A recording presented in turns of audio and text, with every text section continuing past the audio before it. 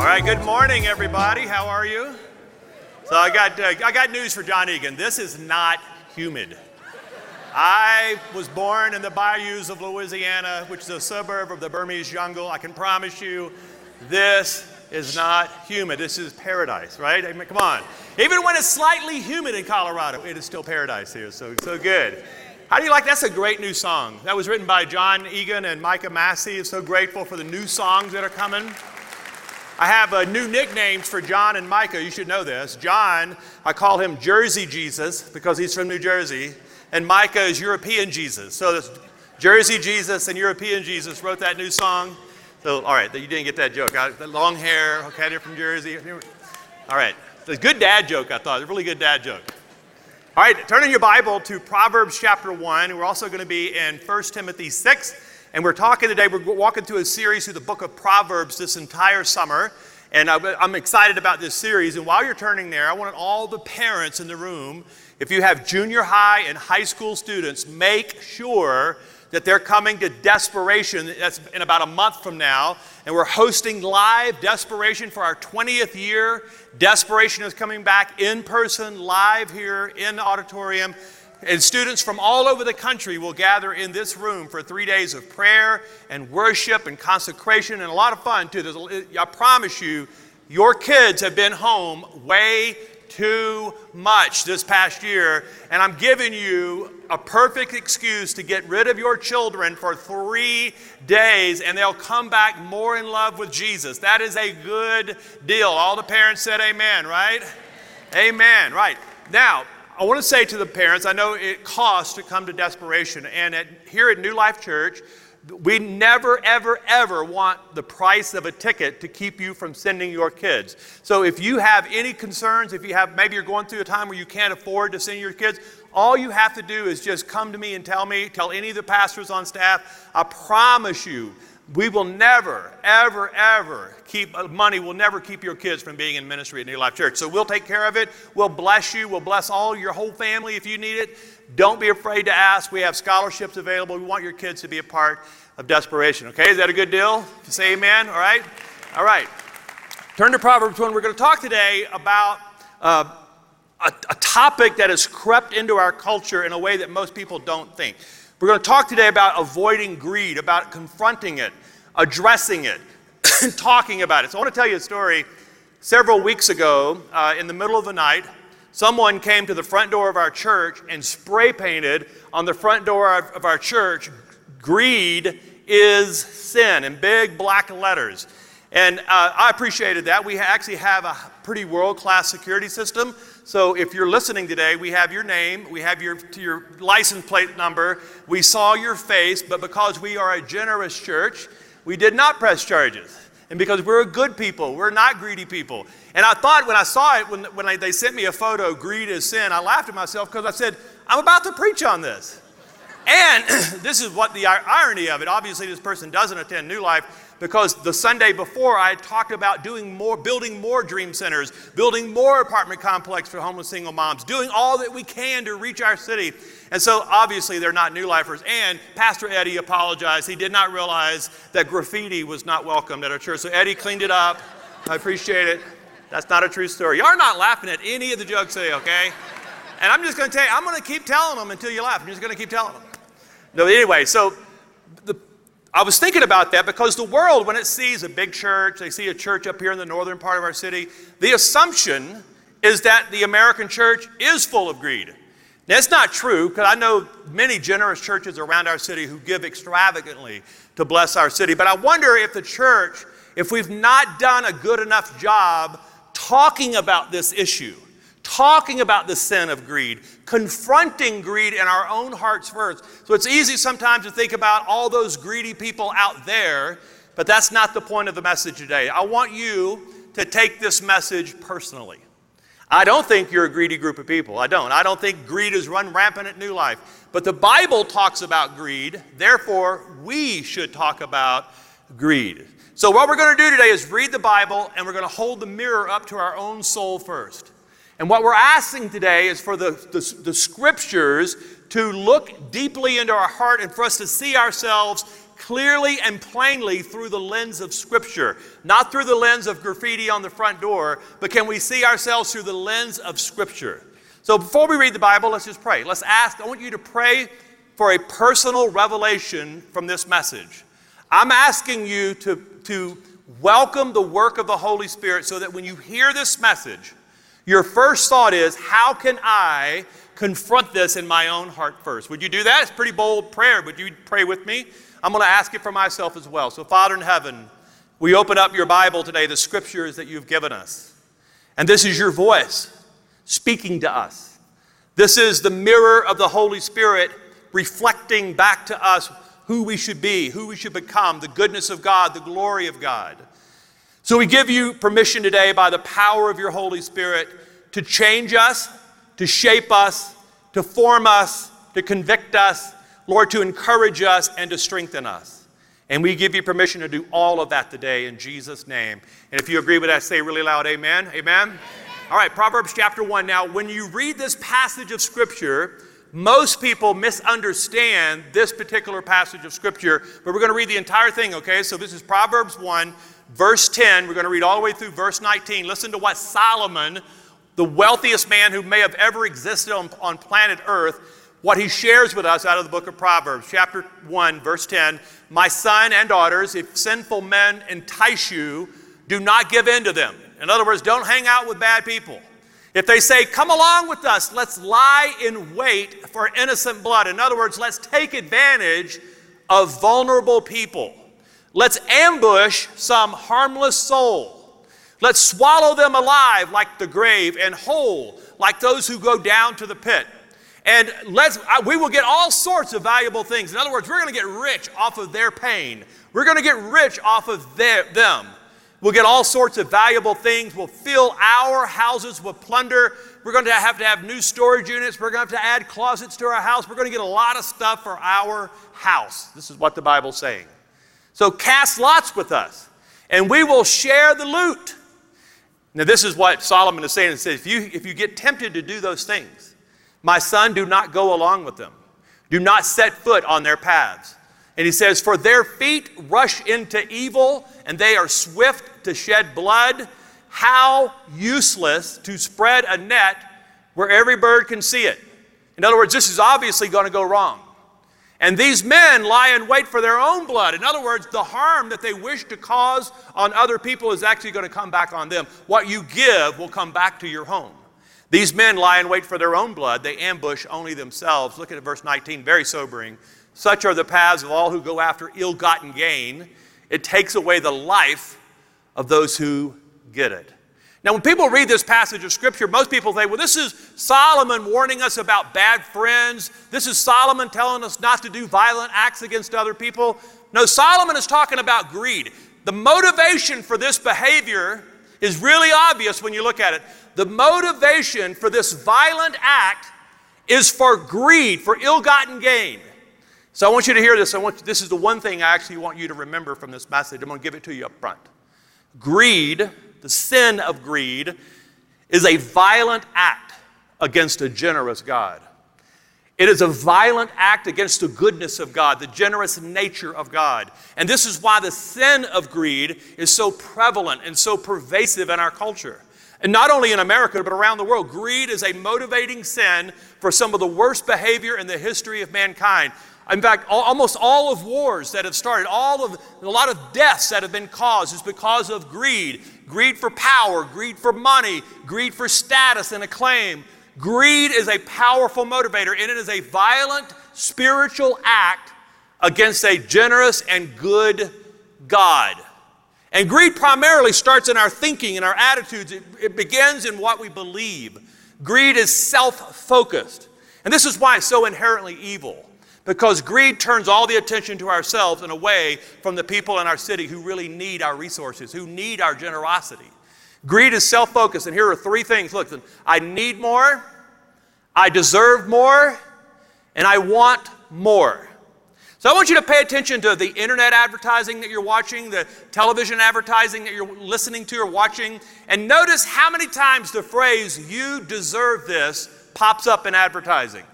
And advertisers have figured out if they can convince you that you deserve something, that you need something, that you want something, that you'll go buy it. So advertisers are savvy to this trick, and they're feeding on the base nature of our human weakness. This is a weakness in every human being. We convince ourselves that we need more, we deserve more, I want more. And greed happens when we stop worshiping the creator of things and start worshiping the things that were created. Our focus and our attention is on products, on stuff, on things, and we get our eyes off of the goodness of God. All right, now, I know that nobody walked in the room. I'm talking to a room full of saints today. I know that. You are holy, saint-like people, and none of you walked into the room as greedy people. But there are a handful of people watching online that really need to hear this today. So I want you, would you play along with me today as a church so that I can help 2 or 3 greedy people watching online? I mean, nobody brags about being greedy. Have you noticed that? Have you ever had anybody walk up to you and say, listen, if you ever need to know something about greed, I'm the expert. I know a lot about greed. I have perfected greed at my home. I am a super greedy person. If you want to become more greedy, I can sit with you and disciple you on greed.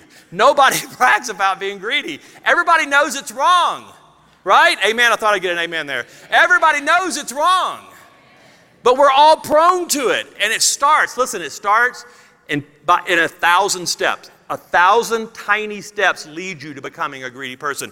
Most people don't take one giant step into greed. They take 1,000 tiny steps toward greed. So I'm going to tell you about 3 attitudes that start creeping into your heart. And I promise you, you may not think you're a greedy person, and you're probably not.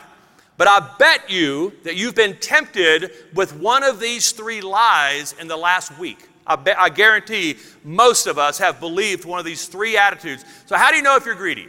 All right, let's read 1 Timothy 6, because there's a parallel passage in the New Testament that gives us insight into whether or not we're greedy. So let's read this together. 1 Timothy 6, this is Paul writing to a young man named Timothy, and he says, godliness with contentment is great gain.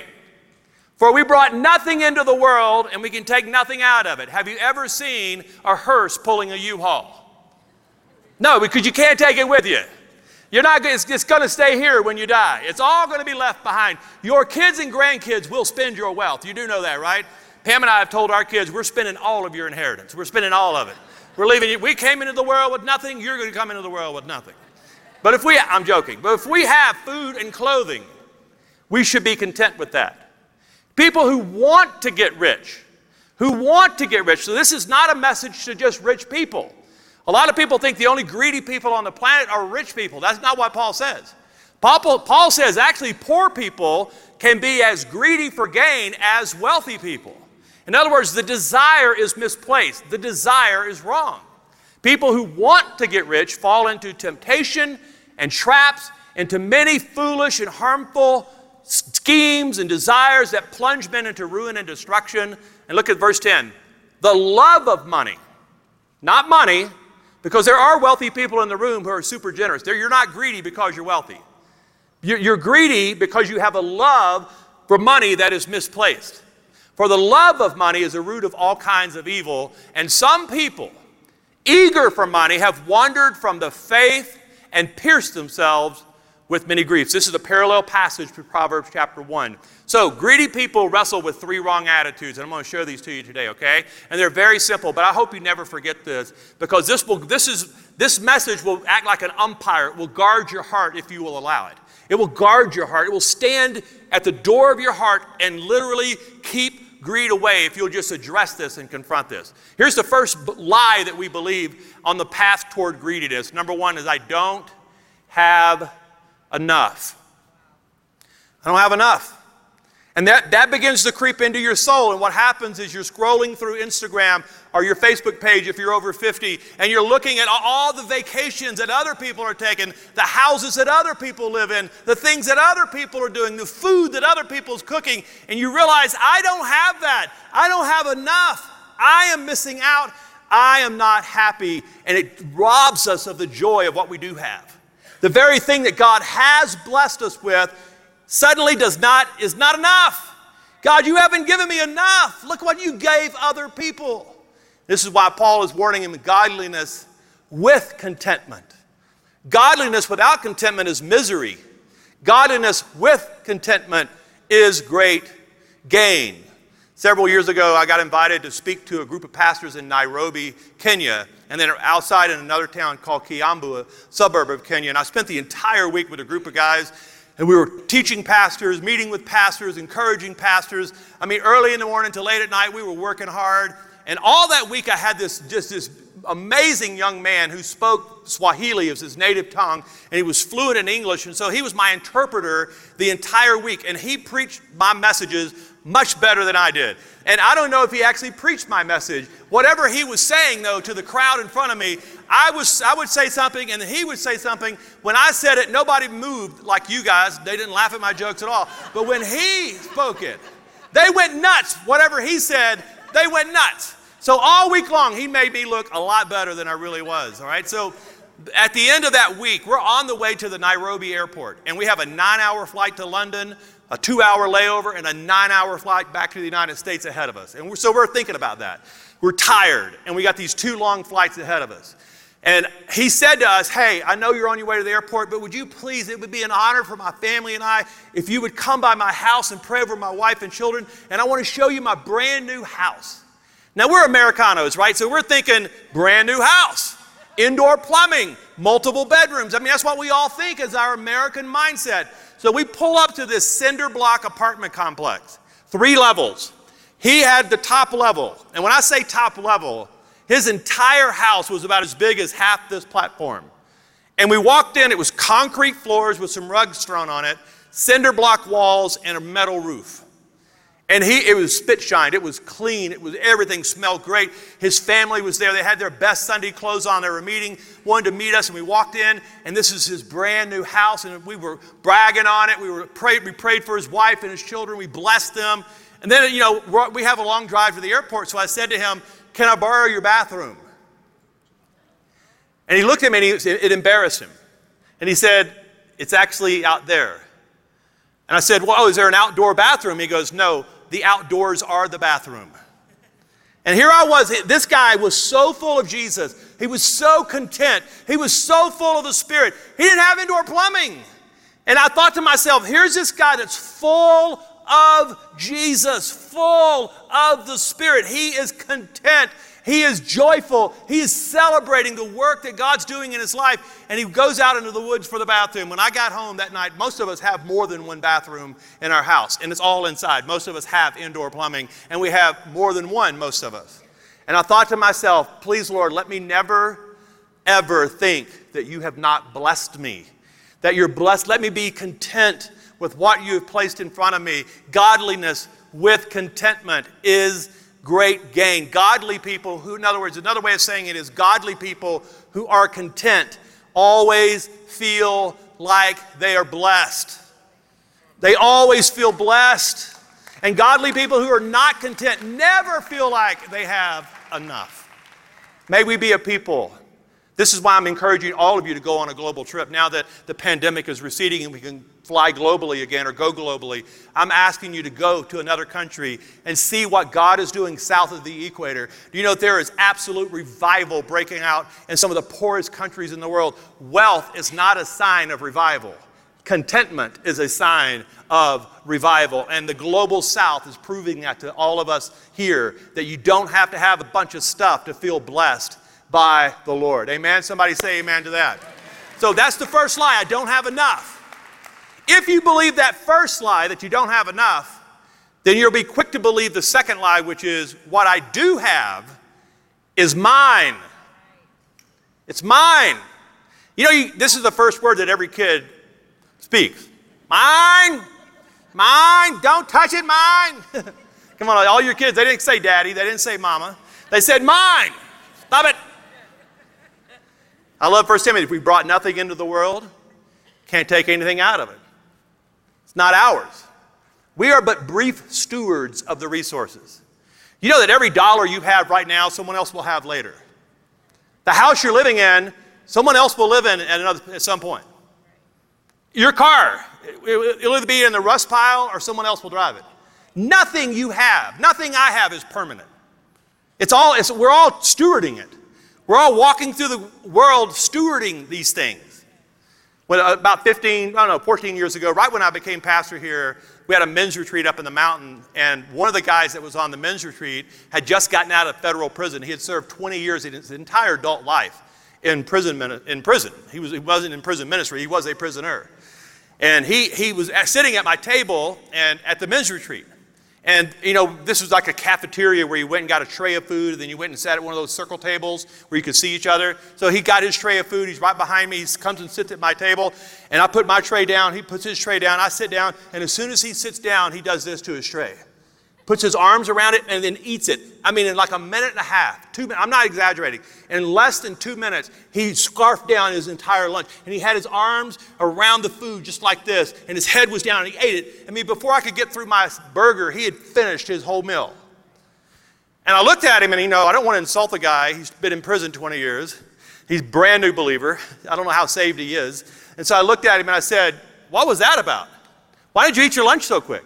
Because we had a whole hour for lunch. And he was embarrassed. He said, I'm so sorry. He said, I've been in the federal prison for 20 years, and this is good prison food. This will be a really good meal in prison. So we learned that when you get really good food in prison, you better eat it quick or somebody can take it from you. See, this is what happens. This is the way most of you are living your life right now. Crunch down over the dollars, the resources, whatever God's blessed you with, and you're consuming all of your resources as fast as you can because you're concerned that God is not able to deliver another meal. See, that's the lie we begin to believe. This meal is really good, but can God ever do it again? I don't have enough. Therefore, when I am blessed, I am going to protect it. I'm going to put my arms around it. Nobody else can benefit from the blessings of the Lord. See, greed is a desire to get more without ever intending to give it away. He wasn't willing to share his meal. I was willing to share my meal with him, but he didn't know how to share what God had given him. All he knew to do was protect it. And this is how we're built, to protect the blessing instead of to give away the blessing. Some of you are living like a reservoir when we should be living like a river. Blessing in, blessing out, blessing in, blessing out. We don't store up treasures. We don't store up treasures on earth. It's okay to save. It's okay to be debt-free. It's okay to prepare for retirement. I do all those things. But everything I own belongs to the Lord. So oftentimes during worship, when my hands are turned like this, it's not just saying, Lord, I exalt you, like we were singing. Actually, what I'm saying is everything I am, everything I own, everything you have given me, Father, it's yours. I am yours and you are mine. Blessed be the name of the Lord. I am not going to hold on to what you've given me. I don't want to belong to a church that hoards its resources. I don't want to belong to a church that doesn't give away. I got to tell you one more story. And I just thought of this story, and Pastor Brian Newberg, our CFO, is here. He's been on staff for 25 years, and he can validate this story. But years and years ago, back in 2009 and 2010, you remember our local economy tanked. And giving went down because the economy went down and people were not able to give. So our church giving suffered. And we were having to make some hard choices about giving and about the way we were running our church. And we were having a lot of meetings about this. And one of the decisions we made was to go to a local bank and ask them for a line of credit in case we needed it. A lot of people do that. There's nothing wrong with that. So we went to a local bank, and the local bank said, you have plenty of money. And we said, what were you talking about? They said, well, we're looking at your giving statement here, and you give 12% of your dollars away to missionaries and to local ministries. He said, use that money to pay your bills. We can't give you a line of credit because you have money. And we said back to the sweet banker, that's not our money. That's money that belongs to the Lord. We're giving that money away. We're not going to stop being generous in order to satisfy the needs of a bank. That money doesn't belong to us. This is the money that belongs to us. And they couldn't understand it. You're giving away 12% of your money in a time when you need cash flow. And so we went to another bank who understood it, and we got the line of credit from another bank. Listen, let me tell you something. The Lord blesses generous people. And when you are willing to give, God will supply your need. And anything, by the way, anything you're not willing to give away has already become an idol. So what is it in your home that you're not willing to share? What is it that belongs to you that you're not willing to give away? That probably is an idol. It needs to be confronted. And giving is the only proof at my house that I've overcome greed. I hear people all the time say, well, I'm not a greedy person. Show me your bank account and I'll tell you if you're greedy or not. Or are you willing to give it away? Are you willing to be extravagantly generous when God calls you to do it? And giving is the only proof. So those are the first two lies. Now the third lie becomes a little more nefarious. It becomes a little more evil in some ways. I don't have enough.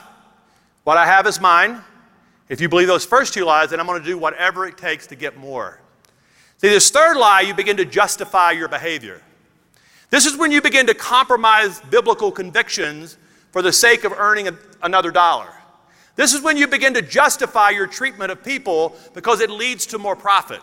This is when you begin to push away the marginalized in order to take advantage of market conditions.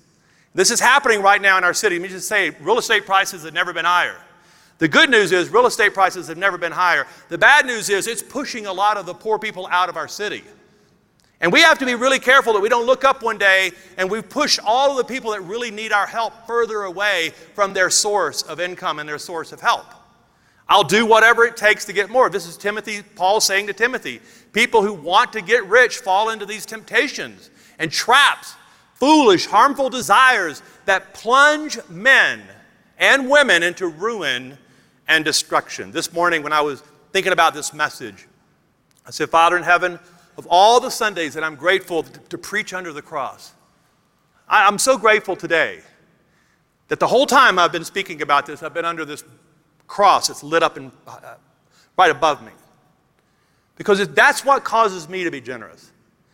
Every time I'm confronted with one of those three lies, I don't have enough, what I have is mine, and I'm going to justify any behavior that it takes to get more of it. Every time I think about that, I think about what Jesus did at the cross for me. Jesus didn't go to the cross demanding something. Jesus didn't go to the cross in order to get something back from me. Jesus didn't use the cross to manipulate me in order for his own riches. Jesus went to the cross and surrendered himself, gave of himself completely without any intention of getting anything back from us.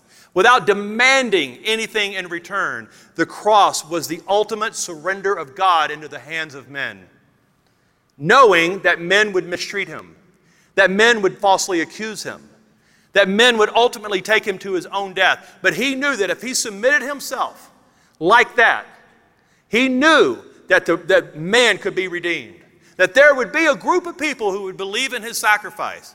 There would be a group of people that would see his selflessness. There would be a group of people who would believe in that sacrificial atonement and would believe and put their hope and trust in him, and that group of people would then carry his generous spirit into the whole world, and greed would be defeated. Not by force, not by might, but by the Spirit, greed would be defeated. And the church, listen, we are carriers of this truth. If there was ever a group of people on the planet in Colorado Springs who should carry the good news of generosity, it is us who have been saved by grace, not by our works. We have been saved because of an empty cross and an empty tomb. Can somebody say amen? So this is the last thing I want to say before we come to the table. Greed starts with small compromises, and it leads to great regrets. This is what Proverbs teaches us. This is what 1 Timothy 6 teaches us. Greed doesn't start with big compromises. Greed starts with small compromises, but it leads to great regrets. It doesn't end well. And so today I want you to stand with me. We're going to just take a moment and pray through these three things today as a church. Would you stand up with me today? And I just want to tell the person who spray painted our front door, I agree with you, greed is sin. Thank you for reminding me by spray painting my brand new front door. But as I thought about that, I said, how many times in the last few years have I repented of it? I'm thinking for myself. How many times have I been aware that I'm prone to it? All of us are prone to it. And just stopped and made sure my heart's clean. Maybe it was a warning sign. Maybe it was the Lord saying to me through this awful act of vandalism, what if God was just saying, hey, Brady, make sure your heart's clean. Make sure your heart stays pure and fresh before the Lord. So can we just pray through the three things that I talked about today as we prepare to come to the table of the Lord? Can we just say to the Lord, Lord, I am content. You've given me enough. Just say it in words. Can you just say, Father, I may have believed the lie that I don't have enough. But godliness with contentment is great gain. And Lord, we thank you today that what we do have, what you have blessed us with, Lord, we are stewards of it. We're caretakers of it, but it doesn't belong to us. You're the one who gave it to us. You're the one who entrusted it to us. So, Lord, we thank you today that you are the giver of all good things. And Father, today I pray that we would be aware of minor compromises that lead to major regrets. And we confess today that we all in this room have had minor compromises. None of us are perfect. None of us are without fault. But we thank you today for extravagant grace. We thank you today that when we call upon the Lord, when we confess our sins, when we bring these things out into the open, that you are a gracious and good God who's quick to forgive. You've already made up your mind to forgive.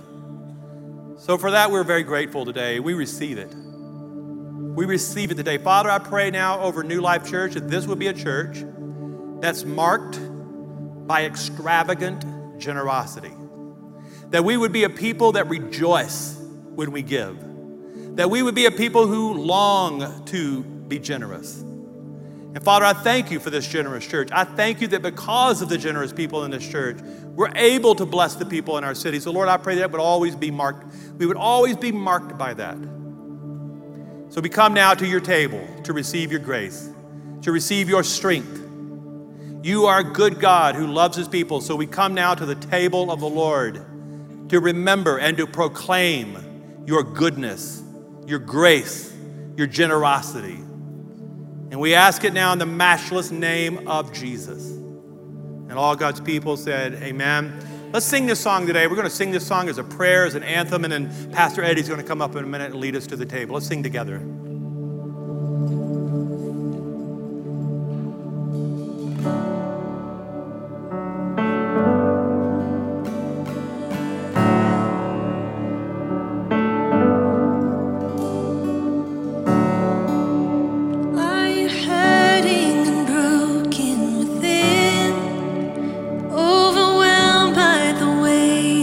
Sin, Jesus is calling.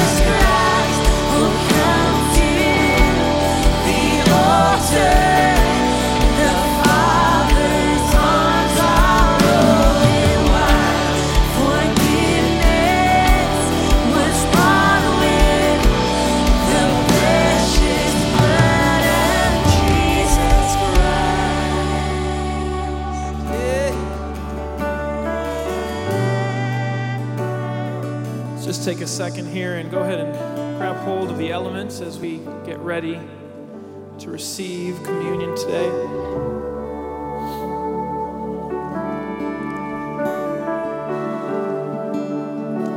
And if you ever wondered what generosity looks like, we now hold the perfect picture of that in our hands. It's His generosity. He's the one who gave of Himself. He not only is our provision in the things He gives, He also is the very provision Himself, Jesus Christ. And so go ahead and take hold of that piece of bread. And we remember that on the night that Jesus was betrayed, He took the bread and He broke it and said, "This is my body, which is given for you. Do this in remembrance of me." We eat together.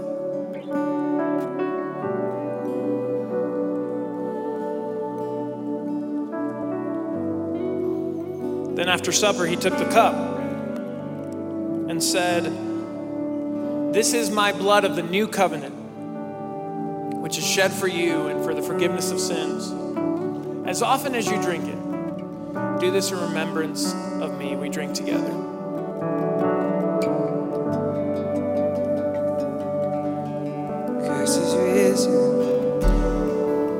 And if you're thankful for the generosity of the Lord Jesus Christ, just say amen. Amen. We give thanks to the Lord for that. And now we're going to take our thankfulness and let that fuel a response of worship. We're going to sing a little bit more here and think upon what God has done and let that fuel your praise here today. All right, let's sing. Come on. Oh, what a Savior. Do what a Savior. Isn't He wondrous? Sing hallelujah. Sing hallelujah. Christ is risen. Bow down before Him. He's Lord. For He is Lord. Sing hallelujah. Christ is risen. What a Savior. Oh, what a Savior. Isn't He wonderful? Sing hallelujah. Christ is risen. We bow down before Him. Bow down before Him. For He is Lord. Sing hallelujah. Christ is risen. That's right, Christ is risen. We give Him our hallelujah. Praise be to God. Praise be to God. In this place. Man, it's so good to get to worship God together as children. I love getting to do this every single weekend. And just a few things before we close. If you are our guest today, we would love to meet you. And there's an area right outside these doors called Connect Central. And we would love for you to go there, just meet someone new and ask any questions that you have. Please do that after service. Also want to let you know that we have section parties today. So if you're in section 10 or 3, today's your day. All right, so make sure you stick around after service and come to these section parties where you can, again, start building community with those who you're attending church with. If you have something that needs prayer today, we would love to pray with you. So ministry leaders who are in the room, if you want to go ahead and start coming forward as soon as we conclude the service, if there's something on your heart, please allow us the privilege to pray with you by just coming forward as soon as we conclude. All right, well, before we go, I just had it on my heart to pray what Paul prayed for the church in Ephesus. I want to pray that for you here today. So if you would just open your hands as we pray. For this reason, I bow my knees before the Father, from whom every family in heaven and on earth is named, that according to the riches of His glory, He may grant you to be strengthened with power through His Spirit in your inner being, so that Christ may dwell in your hearts through faith, that you, being rooted and grounded in love, may have strength to comprehend with with all the saints what is the breadth and length and height and depth, and to know the love of Christ that surpasses knowledge, that you may be filled with all the fullness of God. May it be so that as we leave today, we would be filled with the fullness of God, with everything that he has for us. And we pray this in the name of Jesus. If you agree with that, say amen. Amen. It's so good to worship with you. We will see you next week.